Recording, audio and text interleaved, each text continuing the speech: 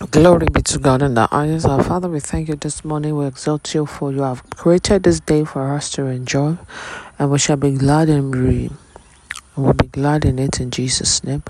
We exalt you, Lord. We magnify you, we exalt you above kingdoms and thrones for all that you have done, what you're about to do. Be magnified in the name of Jesus.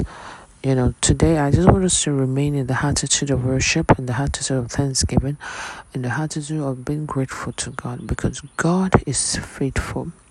He is everlasting to everlasting. I just want us to know that what is uppermost in the heart of God is to praise Him.